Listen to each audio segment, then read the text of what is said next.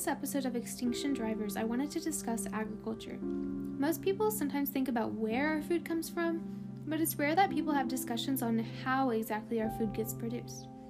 Today, I'll cover some brief causes for concern that are prevalent within the agriculture industry, and I also want to briefly describe how farming is leading a few species towards extinction.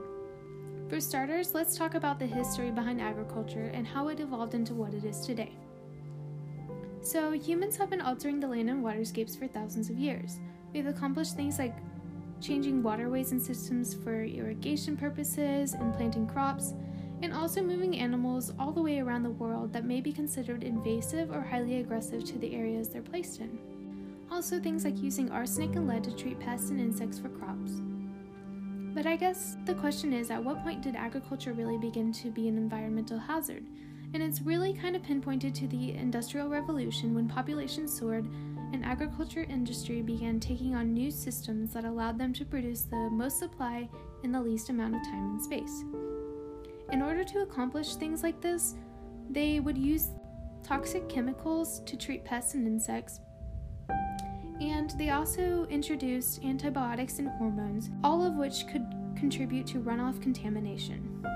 Collectively, this has all turned the industry into a huge source of biodiversity loss, climate change, and pollution. Agriculture itself is sort of a broad source of concern, and it's connected to many other extinction drivers. There are 5 specific problems that I wanted to bring up that are caused by agriculture practices. One is deforestation, which gets rid of carbon sequestering trees and brush, and this leads to rising carbon levels in our atmosphere and oceans, and it also decreases available wildlife habitats. Another one is soil degradation, which affects important nutrient cycling and contributes to lower plant quality and plant quantity. This is caused in part by planting too many crops that are not sustainable in relation to the nutrient abundance levels in the soils. Another one is invasive species introductions, which can be relatively aggressive in pushing out local species that they are competing against. This issue reduces native species and biodiversity in certain areas. Another one is toxic chemical controls for pests and insects. These can affect biological processes within many species that they are not intended to target. Also, antibiotics and hormones can contaminate nearby areas and negatively affect ecosystems there as well. Nitrous oxides from some fertilizers also enter the ozone and contribute to its depletion. And finally, we have animal pollutants, like waste and methane, that contribute to climate change and further contaminate nearby ecosystems. So how does this affect us?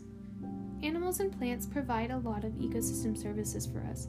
They do things like pollinate, prevent erosion, help clean the air.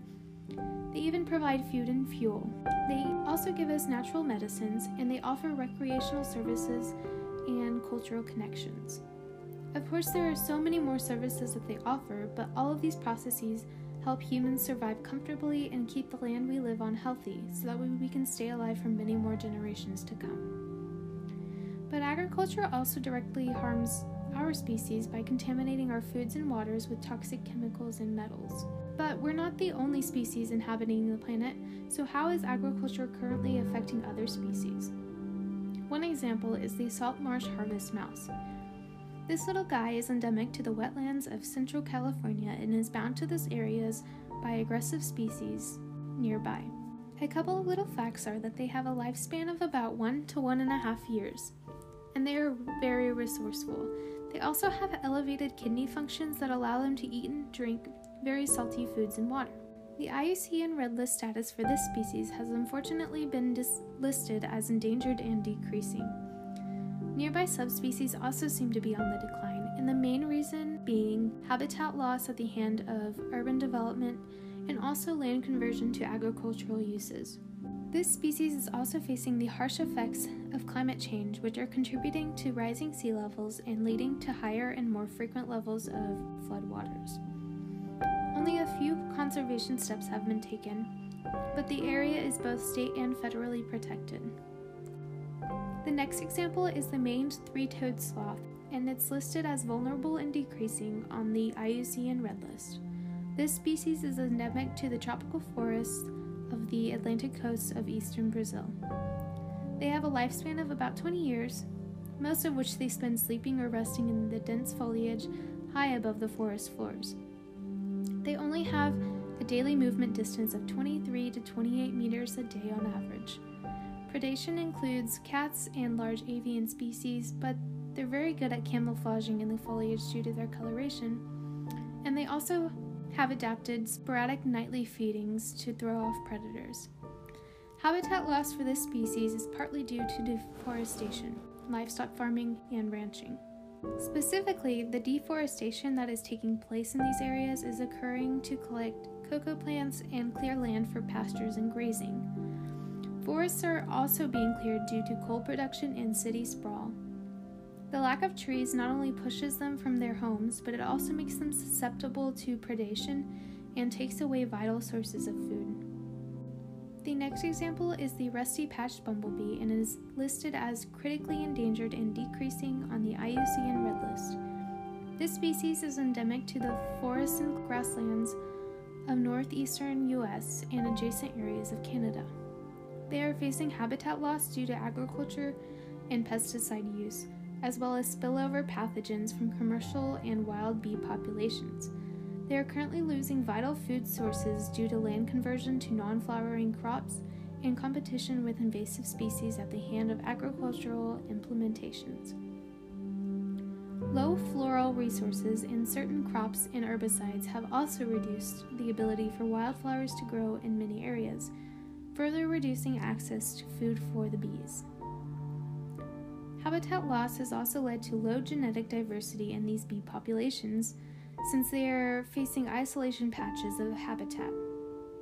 This loss of diversity is attributed to increased inbreeding and subsequent susceptibility to certain diseases and limiting factors. The amount of pollen available directly contributes to the amount of queen bees that can be produced, so they need lots of floral plants nearby to keep reproducing and creating new hives. Unfortunately, they are facing losses left and right, and therefore are in danger of reaching extinction in the wild. There are also minimal conservation actions ongoing for this species. Now that we've seen what agriculture can do to species and how harmful practices can affect us, I just wanted to discuss a few actions that could be taken by the industry, by ourselves, and by our government to prevent some of the more harmful aspects of farming. Conservation agriculture is a big one, and it basically just consists of farming practices that equally or mostly give back to the lands that they are taken from. Some examples include agroforestry, silvopasture, and decreasing tilling of the soils.